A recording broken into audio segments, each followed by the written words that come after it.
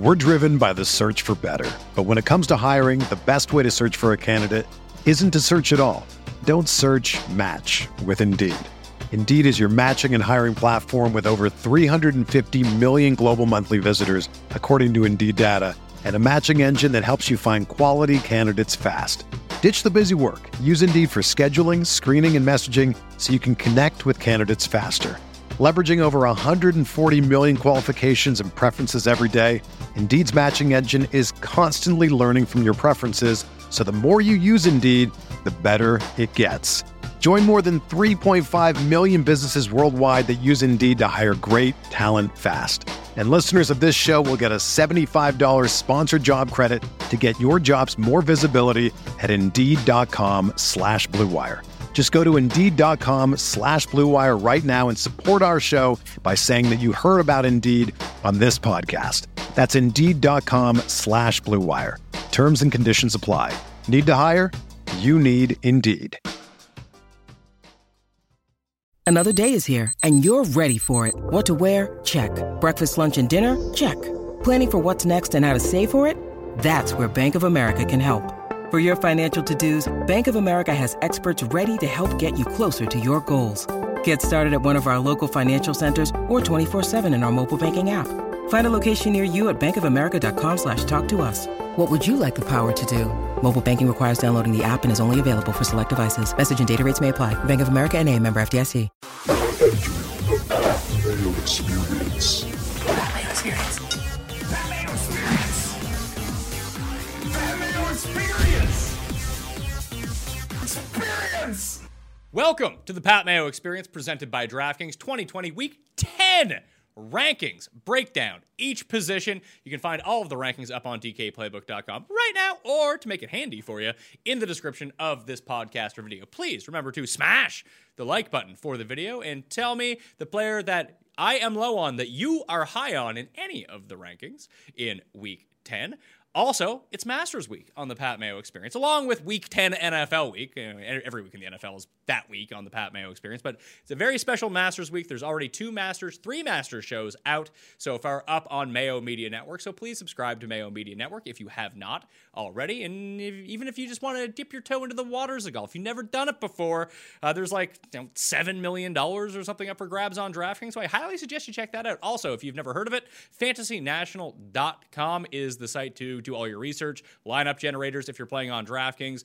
I would suggest you go check that out as well. That link will be in the description, FantasyNational.com/Mayo. Tell them I sent you over there too. If you're looking for tools on the football side, whether it's a start-sit matchup, projections, DraftKings ownership projections, an optimizer, FTNDaily.com, code Mayo. Get yourself a discount. It's highly discounted at the moment to keep you in line to see if you want to get it through next year as well. I'd say go test the waters of FTNDaily.com and just see how good those tools are. There's also free tools, air yards, red zone stuff. You can find those in the description of the video as well. Joining me on the line, someone who got ahead of the 12 p.m. Eastern Time live Masters chat on Wednesday by just asking me questions off air. It's Jake Seeley at theathletic.com. What's going on? Yeah, and if you've known anything from my experience with fantasy golf, you should fade at least 2 of those guys I told you that I was probably going to play because I always get only 4. I have yet to get everybody through and anything. I watch everything you do. I love your shows, honestly, like even the golf shows. I'm not trying to, powder you up or whatever you want to call it, but I enjoy your golf shows and I listen to everything and I still only get like 4 or 6 through. That's why you got to play the 20 lineups, Jake. You can't just have one lineup. Come on. I'm like you said, I'm dipping my toe in. There you go. Yes, I actually like your lineup. I'm not using like half those guys, but still, I like it. Oh, so you're good then. You're golden. Yeah. It's the Will Fuller rule. I hit Will Fuller for the first time ever last week. I'd never get Will Fuller right, and for once I've got him right, so it's all downhill from here. Well, the move is just play Will Fuller every week. That's been turning out pretty well for everyone. That is true. But yeah, I try to do the pick, mix and match, thinking people are going to be off of, and so I've always gotten them wrong. It's only him and DJ Moore. I can never get those 2 right. Yeah, I mean, I traded away DJ Moore in my keeper league earlier this season. I just never use him. Although I won a bunch of money on DraftKings this week with the Chiefs stack with Christian McCaffrey. Turns out no one won any Chiefs. Good game to actually end up targeting. And it worked out because I had Tyler Lockett in every other lineup, but because that stack itself was so expensive, I couldn't afford Tyler Lockett, so I couldn't play him. It was great. I did the opposite. I did so well because I had Drew Lock and Jerry Jeudy, and I did have Dalvin Cook. There was a few lineups where I put Christian, but the problem was because I saved so much, I had like 80% Tyler Lockett, and I also, my other savings was with Justin Jackson. So all those lineups went to crap. Yeah, I actually made a good run in my tournament, the Pat Mayo Experience Listeners League. You can find the link to that in the description of this video and podcast right now. $15 to play, 3 max entry, no rake, making it the best tournament on DraftKings. Spots are filling very quickly in that. Yeah, I needed 5 more points from Jordan Howard, and I would have got there, but that's what I get for playing Jordan Howard. He was the minimum. I was like, if I can get like 13 points from this guy. He got a touchdown. He did. I needed 13 points. He ended up with 7, so that was no good. But let's talk about the rankings for Week 10. Like I mentioned, you can find them all in the description of the video and podcast and up on DKPlaybook.com. Right now, they will be updated every day, so if injuries change, the rankings are going to change. Maybe Jake will talk me off of some guys. Injuries for the week, so likely in the rankings. These guys are ranked so far this week in my rankings. If the news changes, I will take them out. Trust me on this one. I will do that just for you out there. Christian McCaffrey, Nick Chubb, Raheem Colonel Mostert, Chris Carson, Darrell Henderson, Matt Breida, Joe Mixon, Tevin Coleman, Jamal Williams, and Devonta Freeman. I have all as in, likely out. Justin Jackson, David Montgomery, David Johnson, Mark Ingram, Carlos Hyde, Kenyon Drake, and A.J. Dillon out for sure. Jeff Wilson, Austin Eckler, and Myles Gaskin. Is Austin Eckler ever coming back? I don't know, honestly. I think that I said it to either you or on our podcast, wherever it was, is I referenced the report coming from the Chargers where they said they expect him later than sooner, which that has to be damning because when is a team ever talking? It's always sooner than later, or it's positive. He's looking good. We hope to have him back by whatever. I've never heard a team saying, no, he's going to be back later than sooner. Who knows if he's even back for the fantasy playoffs? So if he comes back for week 13, whether or not you're starting or trying to get into the playoffs, do you even trust him in this first game back? And then if he has an off game, do you start him in your fantasy playoffs? You have to see a game first. So I don't know if he is at this point. I've been treating this backfield as I completely want to stay away because they go hot hand in game. And that was even before the Jackson injury. But if Austin Eckler comes back, I don't even expect them to give him the full workload because he just got hurt this year. I mean, you're staying away so much. You used Justin Jackson on DraftKings, and he got you 0 points. That was DraftKings. Seasonal is different. I haven't had him in seasonal either. So, by the way, for Seinfeld reference over there, I was scratching my nose when you just came back to me. I wasn't doing the pick. Okay. I see. I can't see you, so I didn't even pick up on that. So for the viewers... That's why I finished explaining it. Yes. Yes. They can find out now. So the rankings themselves, number 1, Alvin Kamara comes in first in the rankings at home against the Niners. Dalvin Cook, Aaron Jones, Derrick Henry, James Robinson, Christian McCaffrey dealing with the shoulder problem. We'll talk about his situation in a second. I have Miles Sanders returning. He's at the Giants. That sounds good. Chris Carson, also I have returning right now. He's at the Rams. Josh Jacobs, Chase Edmonds, into James Conner, who's a bit banged up. Nick Chubb, who looks like he's going to return. Duke Johnson, assuming potentially the full workhorse role in the Texans backfield if David Johnson is out. Tony Gibson, Kareem Hunt, Joe Mixon, maybe he'll come back. Ryan Nall filling in for David Montgomery. Raheem Mostert, he could be back. Leonard Fournette and DeAndre Swift. Those are the top 20. It's not a brutal week because I think all those guys are entirely playable if the situations break right for them. But with injury concerns and some guys like 50-50, as we talk about it on a Tuesday, you could lose like 5 of those guys right away if you went and go pick them up. Yeah, you could definitely lose 5, maybe 6 or 7. If you fully count everybody. The one I'll bring into this conversation was you have Ryan Nall. This is what I put in my waiver column. I just wouldn't be surprised if I almost said surprise shocked. That was the same word there. I wouldn't be surprised if they brought up Lamar Miller from the practice squad because Ryan Nall really isn't the answer. And you're not giving Cordell Patterson 15 carries. They're going to keep him in that Tavon Austin role, despite the fact he looks pretty good back there. But I wouldn't be surprised if Lamar Miller makes his way up. And if Lamar Miller is called up off the practice squad, I would think he leads this backfield. We see Alfred Morris out there looking better at times than Wayne Gallman. And Alex Collins got called up last week, got a few touches for the Seahawks. So it's not inconceivable that calling somebody off the practice squad all of a sudden ends up being your top guy. I mean, hell, Kalen Ballage, when Justin Jackson went down just last week, was the guy over Joshua Kelly. So I would just put that out there. If Lamar Miller is called up, I would put him probably not quite as high, but I would put him over Ryan Nall. Oh, yeah, I think I would as well. But until that information actually comes out that they have activated him, this is how the rankings got to go. And at the moment, it's Cordell Patterson and Ryan Nall. So this is just a pure volume-based play. I wouldn't have him that high, though. I'm just thinking about volume in this situation. Maybe you could talk me into Balazs, but I do think that the Chargers still ride the hot hand. That if Josh Kelly, apparently the problem with Joshua Kelly right now is that like when he fumbled earlier this year, it really rattled him. That was what has come out of Chargers camp, and that's why they're not using it as much because he's lost faith in himself. Jake. So maybe is that what it is? Apparently, he needs to talk to Nelson Aguilar, get the confidence back from college days. Maybe that's what. Why do coaches keep doing this? I mean, with the Jonathan Taylor situation last week, we're talking about the Ravens defense, and Jonathan Taylor looked great to start that game against the Ravens defense, and then fumbles, and it's guess what? You get one more touch the rest of the game. You tell me that's not going to mess with his head? It should. I mean, maybe it's like to tie in the Masters. Maybe all these guys are like Dustin Johnson. You hit the ball in the water. It's like, whatever. On to my next shot. Completely unfazed. Cup it out there? Yeah, just completely unfazed by everything that's going on. Just a very, your heart rate doesn't go up and down. It's just a very steady pace the entire way. But so, go ahead. I was going to say for Ryan Nall, your full point PPR, I would start McKissick over Ryan Nall. I would start.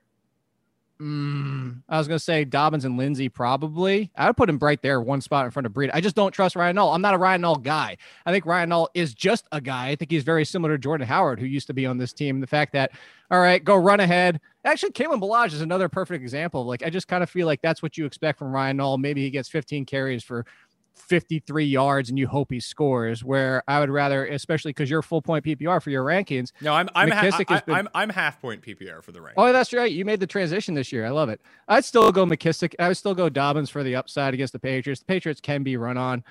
They are a tough matchup as well, but it just really comes down to, I know it's a better matchup by far. I just don't trust Ryan Nall. I guess the big differentiator for me is, if there is no Lamar Miller, was the usage of Ryan Nall in the passing game against Tennessee last week. He ended up with 4 catches. Like, if he's going to be, that's the big difference between him and Jordan Howard. I really wanted Jordan Howard just to be like, if he's on the field a whole bunch, maybe he just ends up with like 3 checkdowns for 3 yards. Hey, there's 3.3 points. Perfect. Nall actually seems to have that role where if he's going to be the guy who's on the field 75% of the time, just through osmosis, he's going to backdoor his way into some of these receptions because, Nick Foles doesn't have the most time in the world, and he's just kind of dumping it down. Well, he's going to slowly absorb himself through the defense. Is that what you're telling me? Exactly. Okay. So I do think that there is enough there. Plus, if he handles the goal line work, that's what I want to see. That was kind of my case against Dobbins last week, and why him and Edwards are so close together, that if they have the ball on the 1 yard line, either Lamar is taking it in or they're giving it to Gus Edwards. Right. Regardless if he wants to hand the ball to the other team, like on the goal line or not, they're still going to go back and give it to him. Yeah, and that's certainly fine. In my waiver column, I even mentioned the Joshua Kelly thing. I said, if you're going to just tell me who I want, I'm still going to pick up Joshua Kelly on the talent. You can't wipe my memory clean of everything we've seen from Kalen Balazs to date. Maybe I always make the case like, if you strip the name off the jersey, what would you think of the guy? But Kalen Balazs has enough of a history now where it's like, is that just a 1 week fluke? We've seen guys come in quarterback position wise, running back wise, come in mid game and surprise. And it was very early in that game. He looked better than I've ever seen him before. I will admit, I still can't get behind Kalen Balazs. And I think maybe that's part of it. I will happily be wrong on Ryan Nall, just because I just don't like Ryan Nall as a talent for the NFL. Could he surprise? You're 100% right. He is used more in the passing game than Jordan Howard.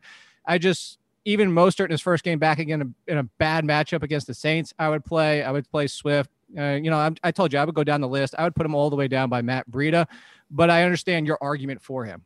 It's a pure volume-based argument. It's the same reason why I still have Chase Edmonds at number 10. Not that Chase Edmonds looked good at all. Apparently, when you take whoever the Arizona starter is just bad if they get all of the work.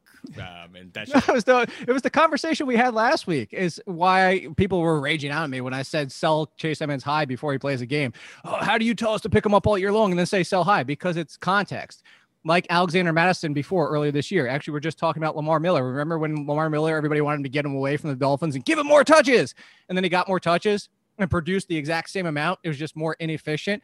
That's what happened with Chase Edmonds. Now, Chase Edmonds this week against the Bills could easily top 100 yards. But that first game, is why sometimes you take advantage of these things. It's not mutually exclusive to like stashing somebody and then before they even play a game is sell high on the excitement for him, because people were paying RB1 value for Chase Edmonds last week. It was the same reason why I said pick up Antonio Brown, but I personally don't want Antonio Brown because you can trade him to someone and get value back. Like, that's just a way to make your team better at that point, whether or not you want the guy or not. But looking at the snap shares from last week, Chase Edmonds played the highest percent of snaps of any running back in the league. It's the same argument as the null argument, why Duke Johnson is going to be up here. There are just so few backs that are going to see like 70+% of the snaps, and these guys right now fall into that bucket, and that's worth something. Yeah. And like I said, that's why I understand your argument. I would go, obviously, Edmonds. I mean, you have him much higher, but just me, I'd rather take the limited touches. And if you notice, I keep skipping over Leonard Fournette because I'm not touching that backfield. Forget the fact that they just set the record for the fewest amount of rushing attempts, which, by the way, one from the quarterback position. So there was only 4 between the running backs.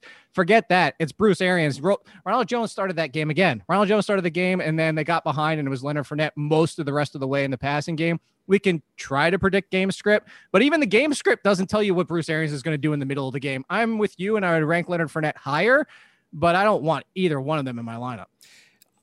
When it boils down to it, this is a nice matchup against the Panthers, obviously. I have Fournette at 19, Ronald Jones at number 35. I think they're like Ronald Jones is a viable back-end flex. That could be 2 points, but he could have one of his Ronald Jones games and score like 30. So that upside needs to be factored into it as well if it swings back to him this week. The only thing that does seem rather consistent, at least the past few weeks, is that regardless of what happens, Fournette's going to get the work out of the backfield in the receiving game predominantly. Like, Jones is going to get a few, but they're actually actively going to try to throw it to Leonard Fournette sometimes. I don't know why, but they do. I think it's kind of like the Broncos, even though we don't still understand why Philip Lindsay went from being involved a ton in his rookie season in the passing game to nothing last year for Royce Freeman and still nothing now in Melvin Gordon. I think it's kind of comparable to those situations. It could be a Lindsay game. It could be a Gordon game.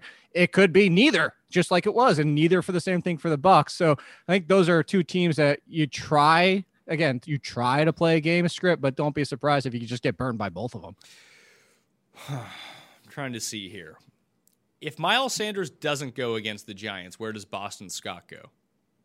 I'd say you have to be top 15. And I say top 15 and not top 10 because the Giants defense is actually better than people expected this year and better as a whole.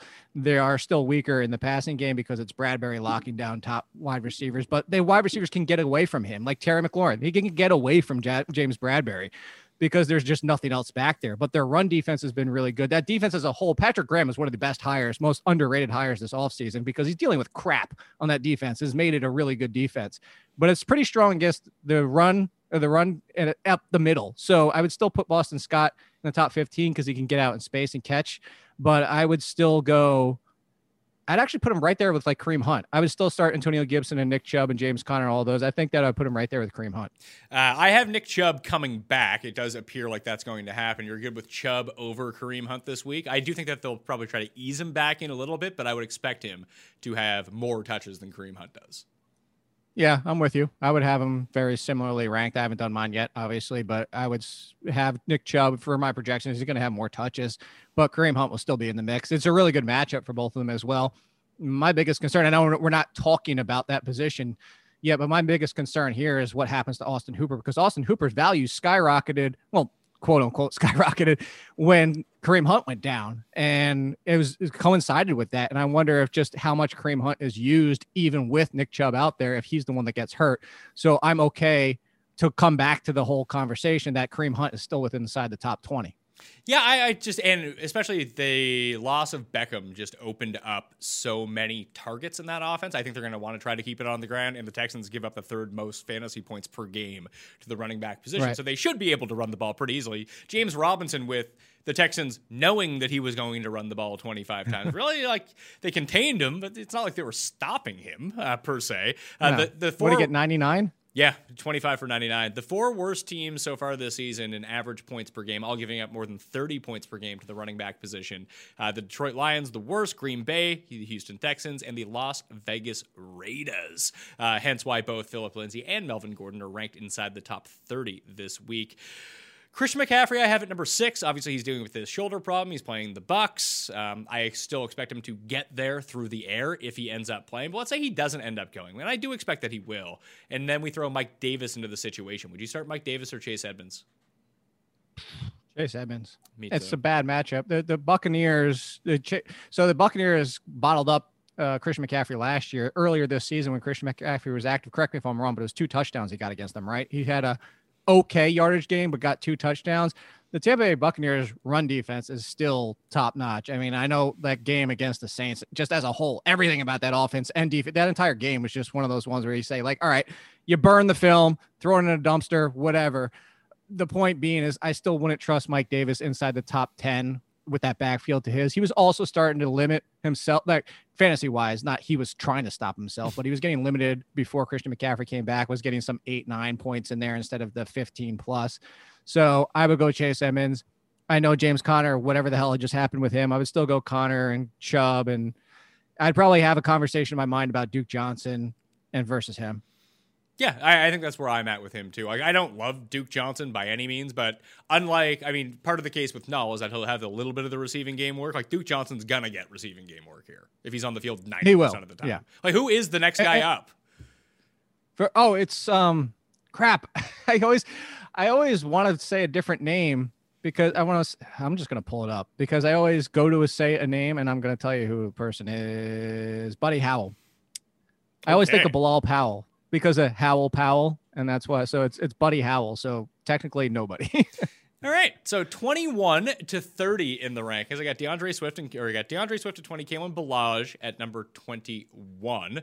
That goes into J.D. McKissick, J.K. Dobbins, Phillip Lindsay, Matt Breida, Gus Bus Edwards, Darrell Henderson, James White, Melvin Gordon, and Zach Moss. I don't know what to do with this stupid Patriots backfield. I can't figure it out for the life of me. Avoid it. The rest, if you can, but sometimes you can't. 31, I have Damian Harris, actually.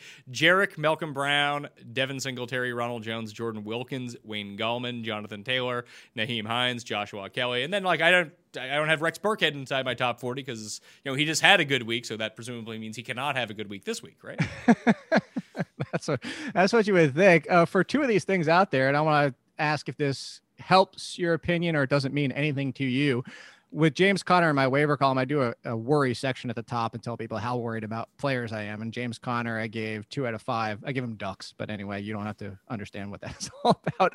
But he's been losing touches to Benny Snell. And the point of this was a tweet that I put out yesterday. Since week 6, is that both of them, Conner and Snell, have 4 attempts and 2 touchdowns in goal-to-go situations. I'm not bringing them up for this conversation. The one that I found interesting, so Henry is the leader. No surprise there, 10 and 3 touchdowns.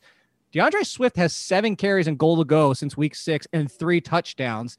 Despite that frustration there, does that make you, hey, maybe the Swift is really starting to happen? And Adrian Peterson in that revenge game when he's still pissed off about the Vikings didn't really even get that much work, that we're starting to see the change for Swift, or you still think Patricia is going to keep screwing us over every single week? I think Patricia is going to continue to screw us over. I think that Swift will lead this backfield, but what is leading this backfield? 48% of the snaps? That's not great. Yeah. Do you want to know who's tied with Cook with 8 rushes and 3 touchdowns with goal to go? You just said his name. Rex Burkhead. Toot, toot. Gus Bus. Oh, Gus Bus. Yeah, Gus Bus loves touchdowns. There you go. He's like the bus from Speed. He's just going at 50 miles per hour the entire time. Can't dip below that. Launching into a broken bridge in the air upwards. Yeah, that's... Exactly. Love that movie. I'm not worried about James Conner at all. I mean, he did hurt his knee in that game for a little bit, then came out for a while, too, against Dallas. So that was part of the concern. But fantasy-wise, other than that dud against Dallas, he'd been really good. Yeah, I think that was the thing, is that it was compounded by the fact that it happened against the Cowboys. Rams backfield, what are we looking at here? Henderson? It sounds like Henderson's going to be fine. If it's not Henderson, it's Malcolm Brown. Yeah. I still think until we see Cam Akers Cam Akers got some work, but that was because Henderson exited the game. I think until we see him significantly involved with all 3 healthy, you can't even trust Akers at this point. We saw Sean McVay. He's going to get a bigger load, and then he gets 1 touch. And then after that game, it's because I still need to see more from him as a rookie. He's got to develop a little bit more. And he's just lying out of the side of his mouth. So yeah, Darrell Henderson, especially against the Seahawks, where you want the explosive running back, although Malcolm Brown's going to steal the goal line work. Indy running backs, I got Wilkins ranked at the top at 36. Like, you can't play any of these guys. You can't, but I would still go Taylor. I know that he had the fumble, and we talked about it earlier in the show. Is I don't understand why coaches keep doing this and messing with potential confidence when they're trying to teach him a lesson. He's still your best running back. Wouldn't be surprised if Wilkins leads the way. You know, if this continues and carries over, and because we really need to send a message that you can't fumble. Guess what? Adrian Peterson was one of the biggest fumblers in the prime of his career. I don't understand why coaches do this. I'm still going talent, and I'll still go Jonathan Taylor, but I have zero confidence in that because I have zero confidence in Frank Wright and that team. It's just that entire range for me. Like, if I can not start a Colts running back, I will not start a Colts running back. But I have it as Wilkins, Taylor, and Nyheim Hines. And just watch Hines end up having the really good game because that's, frankly, what ends up happening. Miami backfield, I don't know if Breida is going to be back or not. If he is, he's the one I would play. But let's say Breida sits out. Would it be DeAndre Washington, who they just traded for? Because it's not, trust me, as someone who was just on the Jordan Howard train, not great. No, it's not Jordan Howard. I actually had him as a sleeper last week, but that touchdown was why. It's like, good. You're going to get 10 touches, probably a touchdown, and who knows what the yards will be. The funny thing is heading into that game, I think he had one more yard than carries. Like, it was like 23 for 24 yards or something stupid like that. But the touchdowns, I'm with you. I spent a ton of my fab on Breida last I did that before the news broke because I had earlier fabs last week. And then the news broke that Breida was hurt. I still think, like you, he is the guy. And I wouldn't be surprised if DeAndre Washington, similar to the conversation we were just having about Alfred Morris, or if Lamar Miller gets called off a practice squad for the Bears, that Washington's guy, we've seen him in place of Josh Jacobs just last year perform quite well. So let's say, for argument's sake, that there is no Matt Breida and DeAndre Washington is active. I would probably just swap the names. I would probably put DeAndre Washington right around Matt Breida at 25. Do we worry that there's, I don't want to say loyalty to Jordan Howard since they made him inactive so much of the time earlier this year, but I guess as we saw last week that once he can't get going, they're just like, all right, you're not getting the ball anymore. I wouldn't be too worried because, as you said, the fact that he was inactive for several weeks tells me that there is not a lot of loyalty there because you made him inactive. So, but there's a concern of the Dolphins. I mean, what if it's a Patrick Laird game, similar to like the James White of the Patriots? You don't know with this backfield. Any more running backs you think we should talk about before moving to receivers? Not really. I think that you've hit on all of them. I think the conversation we'd be frustrated with again, if you want to hit it now, is just if there is no Chris Carson, is it DJ? I mean, DJ Dallas saved his day again. He's him and Wayne Gallman. God, they're so frustrating because they're not good and they should be RB3s, 4s, but they're saving their days with touchdowns. I made this actually. I do a live show every Friday evening on FTNDaily.com, and I was talking it through with Kyle Murray and Javi on that show. Like, they were talking about DJ Dallas and playing DJ Dallas. I was like, look, Travis Homer was hurt last week. It's not that DJ Dallas isn't going to do anything, but Travis Homer's going to play a role in this offense and be on the field. They weren't able to promote Alex Collins last week. They were able to, like 2 weeks ago. They were able to do it this week. He's going to end up stealing carries away too. Like, Homer's going to be the one that's using the passing game, it seems. Like, I don't want to play any of them if Carson and Hyde are both out again. So I just wouldn't worry myself with it. I'd probably play Homer, tell you the truth. Yeah, I would play Homer as well. So yeah, that's where I'm at with it. Wide receivers for the week. I have likely in Debo, Ayuk, Elshon, and Alan Lazard. Likely out, Preston Williams, Shenault, N'Keal Harry. No, I have Harry as in, sorry. T.Y. Hilton, Kenny Golladay, and Adam Humphries, Julian Edelman actually out. The N'Keal Harry thing is an important point because of my ranking of Jacoby Meyer, as we were discussing before the show, where people are going to be like triggered that I don't have it number 1 for the week or something like that because they watched the Monday night game. How could you not start this guy? But number 1 in the rankings is actually Devontae Adams against Jacksonville. He's a pretty good player, I heard at least. Michael Thomas, Keenan Allen, DeAndre Hopkins, Stefon Diggs, Tyler Lockett, Allen Robinson, Robert Woods, DK Metcalf, and Will Fuller v. A.J. Brown, Terry McLaurin, Devontae Parker, Travis Fulgham, Cooper Kupp, Robbie Anderson, even against the Bucks. Adam Thielen, DJ Chark, Chris Godwin, Deontay Johnson are my top 20. Anyone inside that top 20 who you do not think should be inside the top 20? The top 20 as a whole, no. As somebody who should be not as high as he is. Who? Like Tyler Lockett. Okay. He's got 2 huge games. Tyler Lockett, so I mentioned this because people are worried about him. So he was in part of the worry report too. Last year, before their bye, he had one bad game. And then DK Metcalf really took off in the second half. And then it was a roller coaster. It was good week, bad week, bad week, bad week, good week, bad week. Like, it was just all over the map. It was roller coaster. And that's what he's doing this year again. 2 huge games, 2 games, and a couple really bad ones.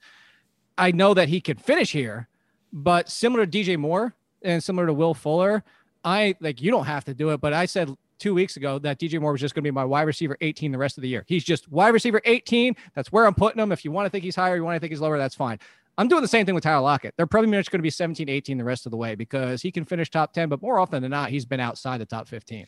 I just look at this matchup against the Rams and think to myself, where are the Rams really good? On the outside, where does Tyler Lockett patrol? On the inside, so that makes those completions presumably a little bit easier. And I could listen, the same was the case for the Bills last week, and it did not play out that way whatsoever. But just trying to trust the process here, as I was able to do it the 2 weeks before and got these two guys right. So the Rams have a 7.7% TD rate to passes in the slot. It's 6th highest in football. They give up a 77% completion rate to the slot. That is the highest in football, and 9.5 yards per attempt, the 2nd highest. Lockett has 26 slot catches to DK's 2. And versus the perimeter, they have a 3.6 touchdown percentage, the 3rd lowest in football. A 54% completion rate, the 3rd lowest in football. A 7.2 yards per attempt, the 6th lowest in football, where 94% of DK Metcalf's yards have come out wide compared to 49% of Lockett. So just going by that's my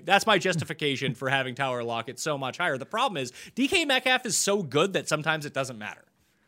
That's what I was about to say. So you can't see it, but I would do this with all that stuff you just said and do there. That's because I just threw away a piece of paper because DK Metcalf makes this all not completely irrelevant. I completely agree with you. I just mentioned at the top of the show why I didn't do well in DraftKings because I had a ton of Tyler Lockett because I agreed with you.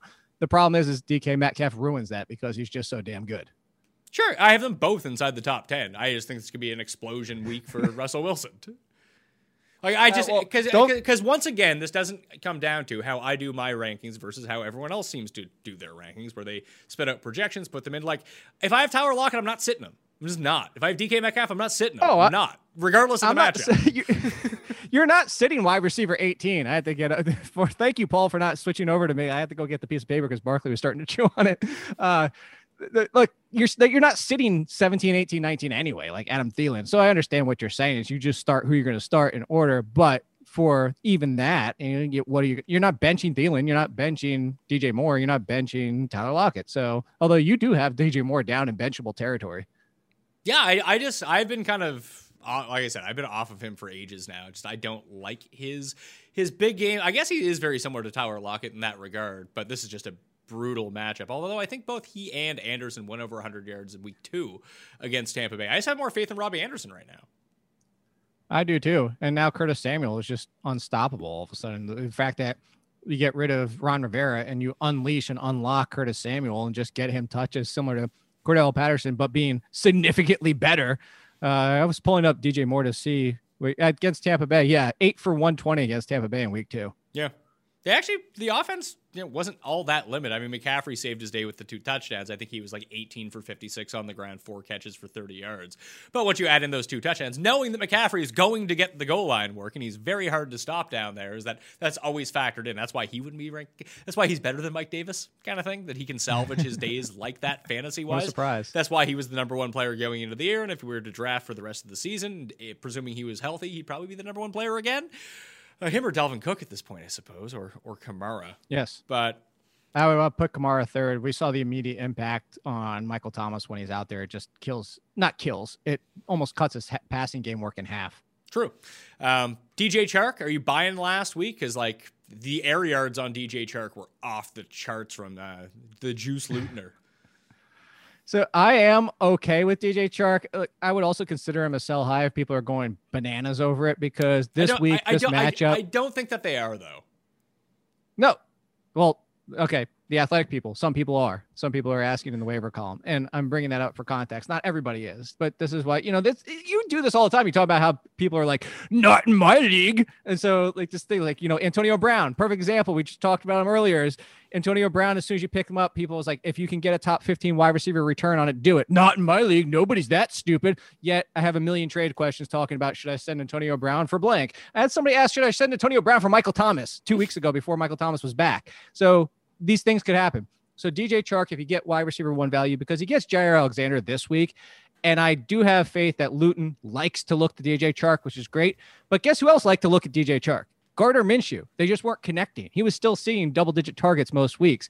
Alexander could shut down Chark, and if he shuts down Chark and Luton has an off week, people are immediately going to bail and get all that concern that they just had with Chark 2 weeks ago. So yes, I feel good about Chark because of that volume, but at the same time, I'm not ready to say that he's definitively top 15 wide receiver the rest of the way. Could be a nice week to play Keelan Cole on DraftKings, now that you mentioned it.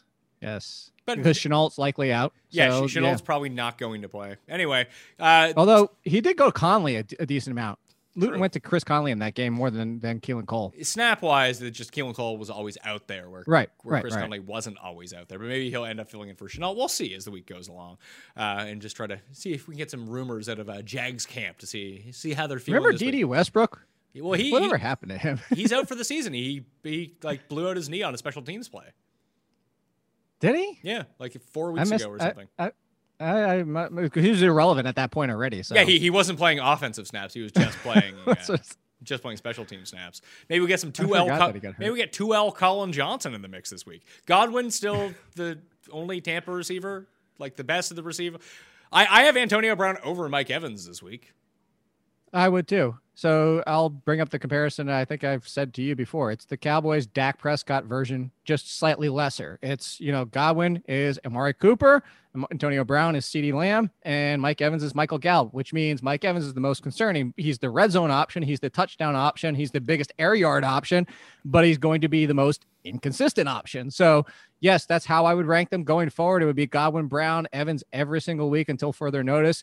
Like I said, I just think it's the Cowboys with Dak, just slightly lesser version. They're not quite all top 25. It's kind of more, wide receiver 2, 3, and 4. Yeah. Well, not quite 4, but well, if you look at the rankings, you might see that. I have Chris Godwin at number 19, Antonio Brown at number 27, and Mike Evans at...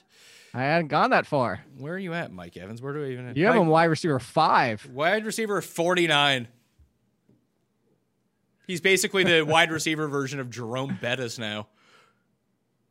You hope for a 1-yard touchdown? Yeah.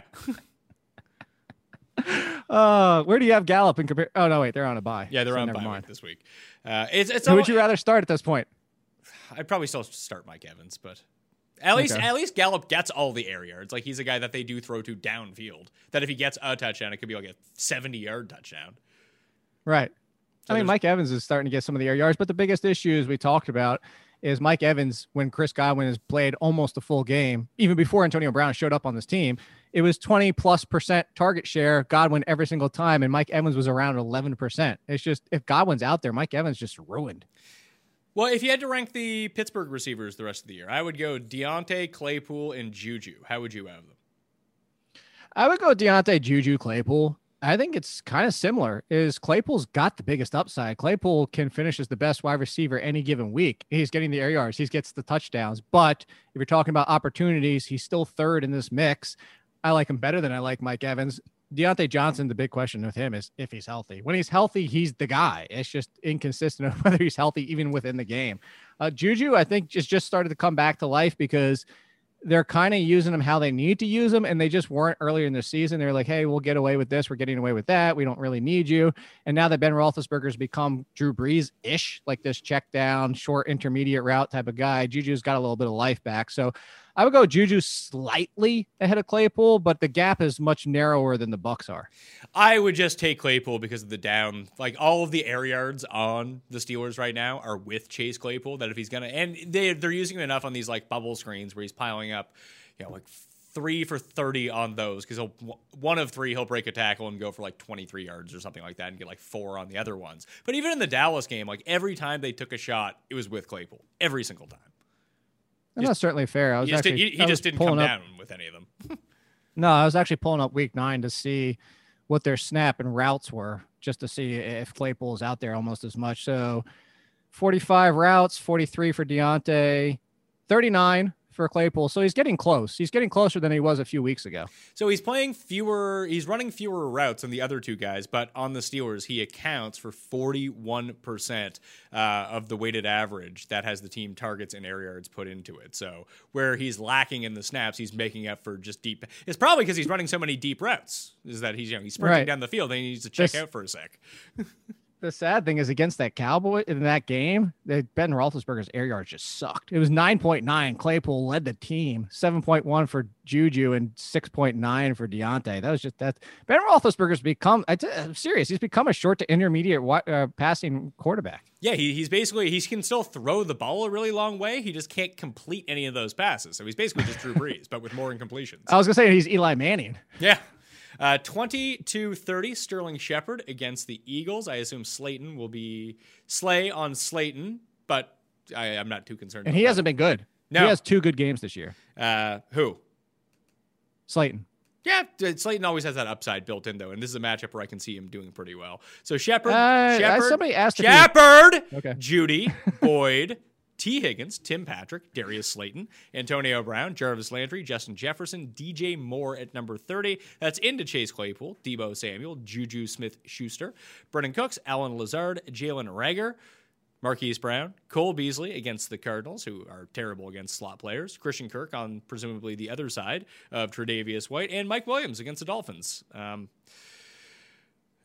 And then Jacoby Myers at number 41, if we want to talk about that. I just think Harry ends up coming back, and if Harry is in there, you have the lethal combination, Jake, of Jacoby Myers likely won't see 482 targets in a game. He's no longer playing the Jets, and he's playing the Ravens.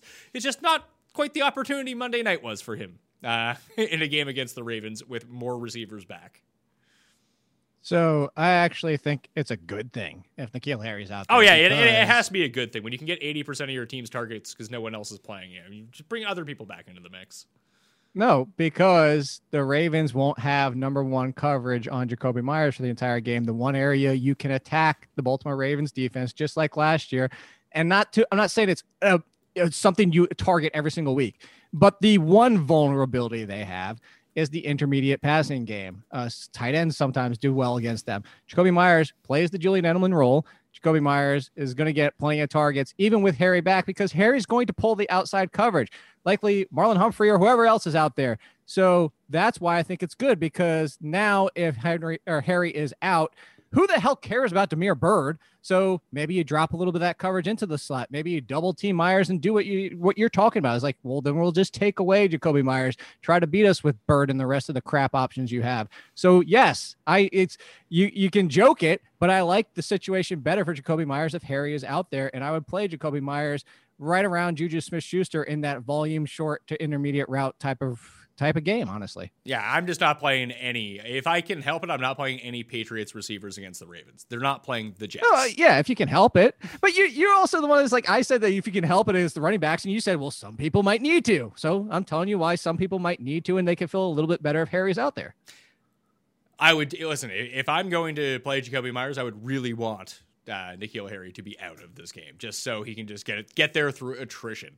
If he's going to get these like 7-yard passes anyway, just give me 20 of them. Just target. I think he still gets them with Harry out there. All right, we'll see. Josh Reynolds against the Seahawks, I have at number 45. Before the bye week, they had stopped playing so much 12 with the Rams, and all of a sudden, Josh Reynolds is back on the field a bunch. He's doing stuff again.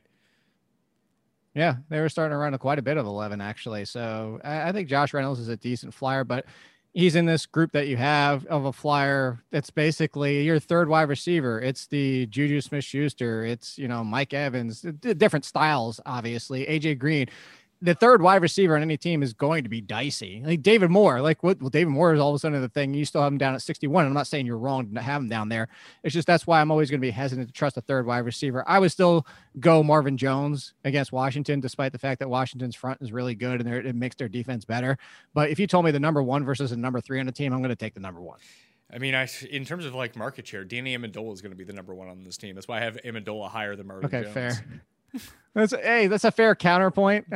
Touche with that one, but the number 2. I'd still take Marvin Jones over the number 3 on the team.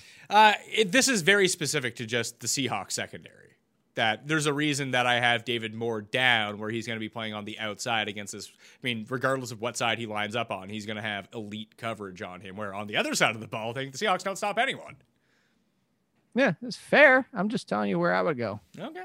Anyone else you think, what do we do with Curtis Samuel? I have a number 51. It's a bad matchup against the Bucks. Start him. I just don't know, because he's going to have, one of these 1-for-7 weeks again. It feels like he's going to, trade off, almost like the old Will Fuller problem, where it's going to be bad week. Oh, I'm going to bench Curtis Samuel, 38 fantasy points. It's oh, God, great.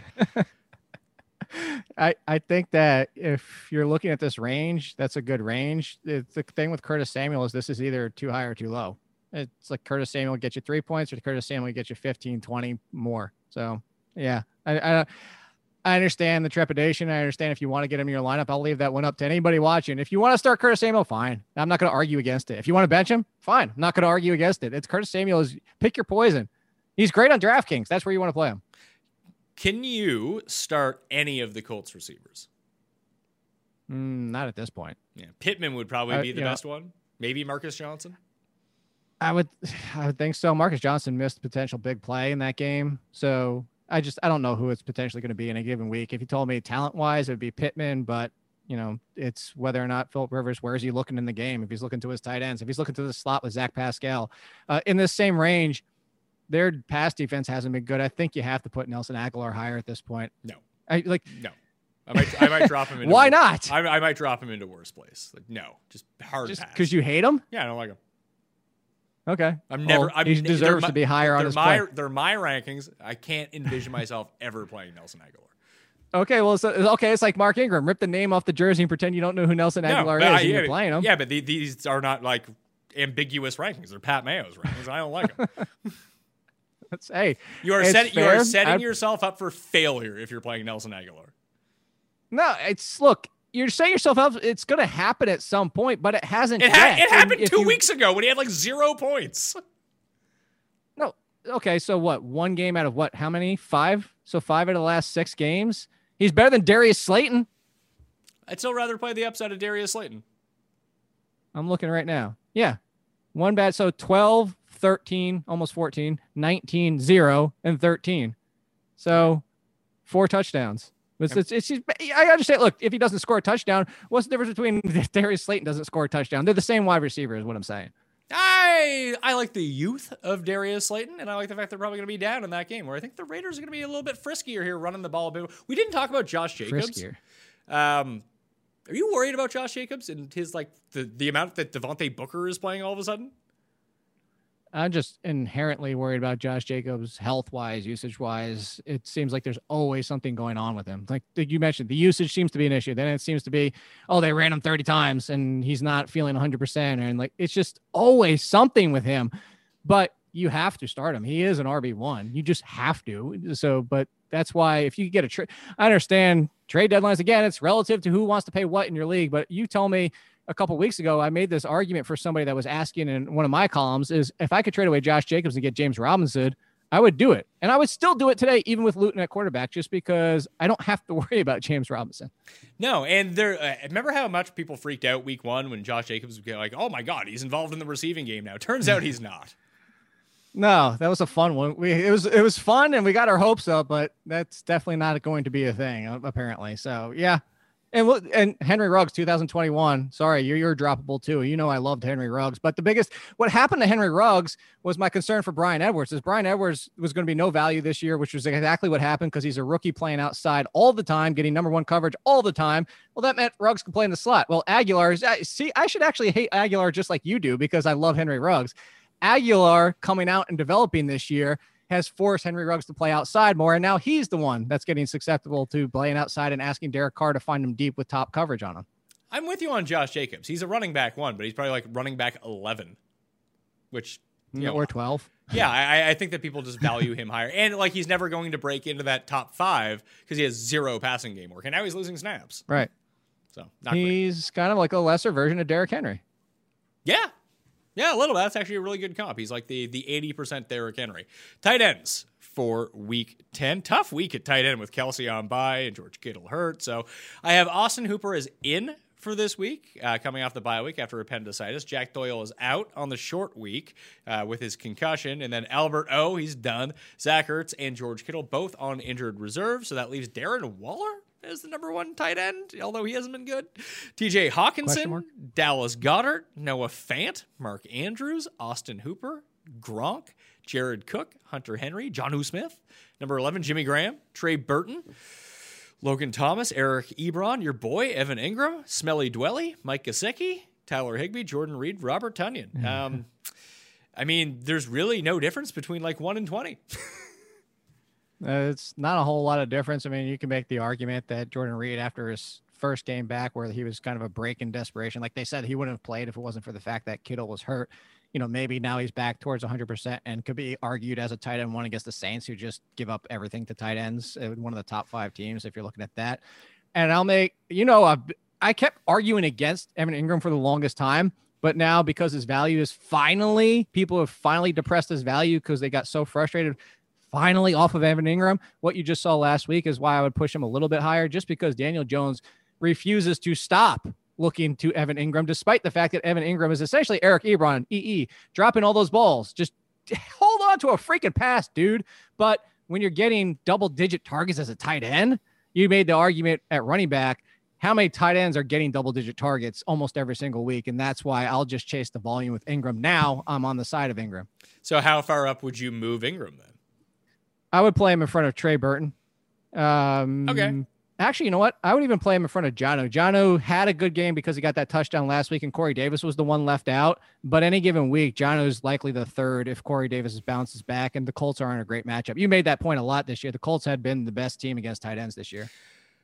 All right, I'll move him up to number 10, one spot behind Hunter Henry, who's also been terrible, and Jonnu Smith, who's been terrible at number 11. Fun times. Any other tight end thoughts? Because I have really none. No.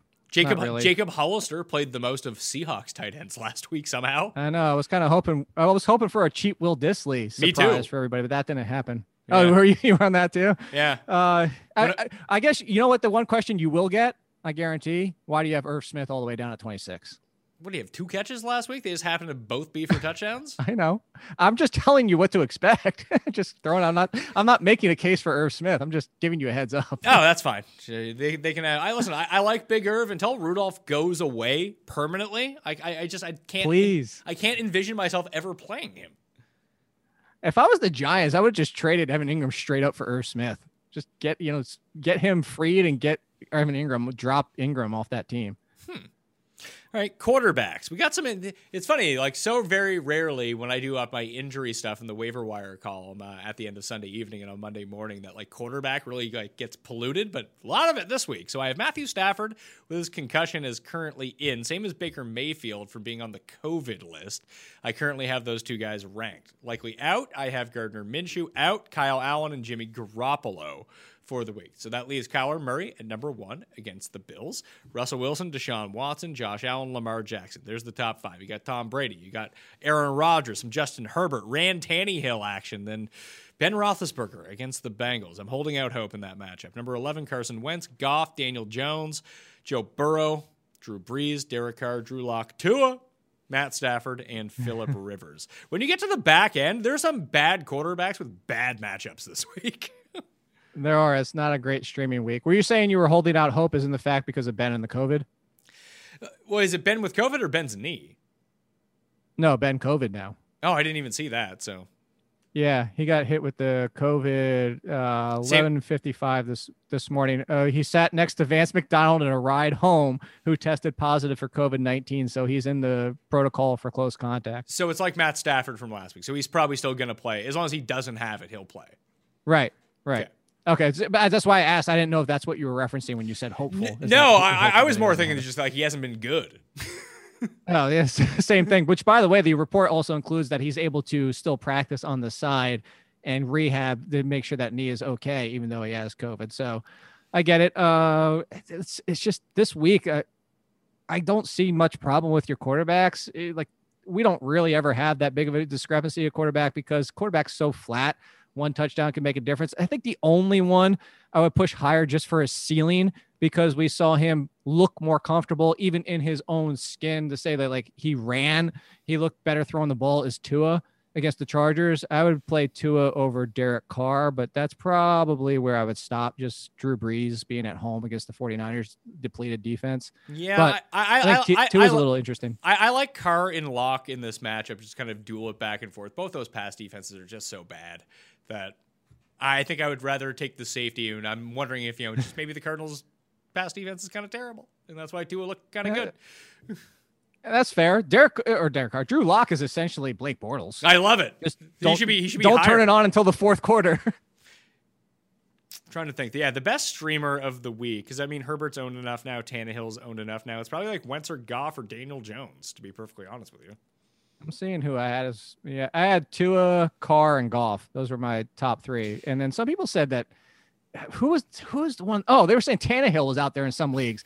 I don't know why, what people dropped Tannehill for, but I don't understand how he all of a sudden got dropped and started floating out there in leagues. I guess they're disappointed with him just hitting 16 points every damn week. Yeah, he's becoming like very Phillip Rivers-y, except for he has these huge ceiling games too when Derrick Henry doesn't get going on the ground. So yeah, he's got one of the best floors. Yeah, it still has that ceiling. He's in my top 10. I like him a lot. Defenses. Before we get out of here, I'll update these on the DraftKings show too later in the week on Thursday once more information trickles out about the recent adjusted sack rates on both offense and defensive line. They're just not out yet. I wish they would put those out earlier, Jake. That would help me out a lot. I wish I'm with you. I wish these guys stayed up Monday night all the way through to Tuesday morning and had these things updated. Agreed. So I got the Saints at number 1, Ravens, Steelers, Eagles, Colts, Bears, Bucks, the Footballs, the Browns, and the Dolphins. It's my top 10. That goes into, let's see, the Titans, the Rams. Just the Seahawks might score 84 points, but Russell Wilson will take like 13 sacks somehow. The Giants, the Packers, the Lions, the Cardinals, the Bills, and the Vikings. The Bills and Cardinals game is really interesting to me from a defensive perspective, because I can see both those teams scoring like a defensive touchdown, but they might also give up 45 points. Right, and if it could all happen at the same time as well, and then all of a sudden you have relevancy there. So I think, there's nothing really that stands out to me so far. The Cleveland situation against Houston, just to throw that out there as a side point, has nothing to do with this week, but weeks 15 and 16, you know who they finished the season with for the fantasy schedule? I don't. The Jets and the Giants. Ooh, that's spicy. If you want to, it's risky because it's the Browns defense, but if you want to stash one and just like throw it on the end of your bench and say like, hey, I'm stashing just because you've been playing mix and match every single week with maybe the Titans and the Rams and stuff like that, it doesn't get much better for weeks 15 and 16 matchup wise. It's funny. Like, there's a few of them here. Let's see. I guess if you own the Ravens, you're doing pretty well with Dallas, Cleveland, Jacksonville, and the Giants. That's amazing. That's the best one. Yeah. Cleveland goes after they get Tennessee, Baltimore, 13 and 14, then the Giants and Jets. Let's see here. Who else has a pretty easy one? Seattle has the Giants, the Jets, the Footballs, and the Rams, 13 to 16. That's not terrible. Yeah, it's not. I don't think I would want to do the Rams just because Jared Goff. Sure, but let's see how they do this week in Los Angeles, and maybe we can kind of project that out a little bit. I think Is it the Bears that have an okay one? What do the Bears have? The Bears have Detroit, Houston, Minnesota, and Jacksonville. Yeah, the Bears have a pretty decent one. Yeah, it's not terrible. Don't use the Falcons. They go coming out of the bye. They go Saints, Raiders, Saints, Chargers, Bucks, Chiefs, Bucks. Not great. No, not great at all. Actually, the Bucks have. That's why Tom Brady's got the best schedule to finish out the season. Tom Brady, by the way, the last 3 games after his week 13 bye: Minnesota, Falcons, Detroit. Thank you. Pretty good. That is pretty good. Pretty good. Pretty damn good. Anyway, Jake, trying to see if there's anybody else. Yeah, there's not. They can check out your article at theathletic.com. You can follow Jake at AllInKid. His rankings come out at midnight on Tuesday. Mine are already out. You can find them in the description of this video and podcast, just like you can find the Listeners League link. If you want to use and jump into the Masters at all, I highly suggest fantasynational.com/Mayo. We'll get you preferential treatment over there. And It's nice. You tell them I say it. And FTNdaily.com, FTNfantasy.com. Code Mayo gets you access to the premium tools, but I have all the free tools listed in the description as well if you want to go check those out. That will do it for me. Smash the like on the way out. Good luck in week 10. I'll see you next time. Fat Mayo Experience! Experience! This is the story of the one. As a maintenance engineer, he hears things differently. To the untrained ear, everything on his shop floor might sound fine, but he can hear gears grinding or a belt slipping.